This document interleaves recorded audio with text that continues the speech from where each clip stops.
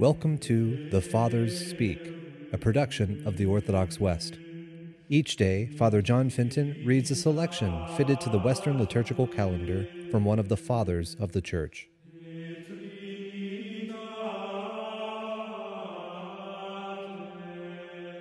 From a homily by our Father among the Saints, Basil the Great. O that man had remained in glory with God!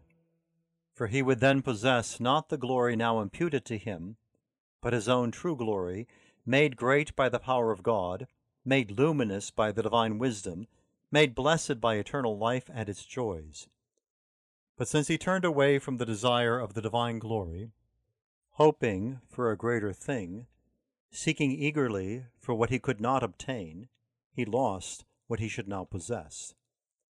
And now his surest salvation, the healing of his wound, his way of return to his beginning, is to be humble, not to think that he can ever of himself put on the cloak of glory, but that he must seek it from God.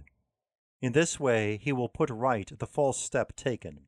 In this way he may return to the holy obedience he rejected. But having overthrown man by the hope of false glory, the devil does not cease from tempting him with these very same delusions. Now this is complete and perfect glorifying in God, when a man is uplifted, not because of his own righteousness, but because he knows he is empty of true glory and made just only through his faith in Christ. In this St. Paul gloried, that he thought nothing of his own justice, that he sought that justice alone which comes through Christ, which is from God, righteousness and faith, and that he might know him, and the power of his resurrection, and the sharing of his sufferings, and be made like him in his death, if by any means he might attain to the resurrection which is from the dead. It is here that the whole top loftiness of arrogance falls down. Nothing, then, is left to you to glory in, O man, whose true glorying and hope is in mortifying yourself in all things, and in seeking for that future life in Christ, of which we have already a foretaste when we wholly live in the love and grace of God.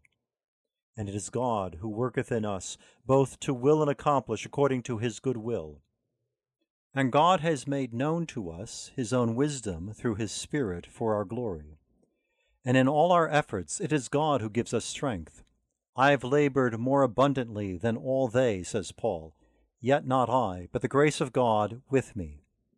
And God has delivered us from danger, and beyond all human expectation. But we, says Paul, had in ourselves the answer of death, that we should not trust in ourselves, but in God, who raises the dead, who hath delivered and doth deliver us out of so great a danger, in whom we trust that he will yet deliver us again.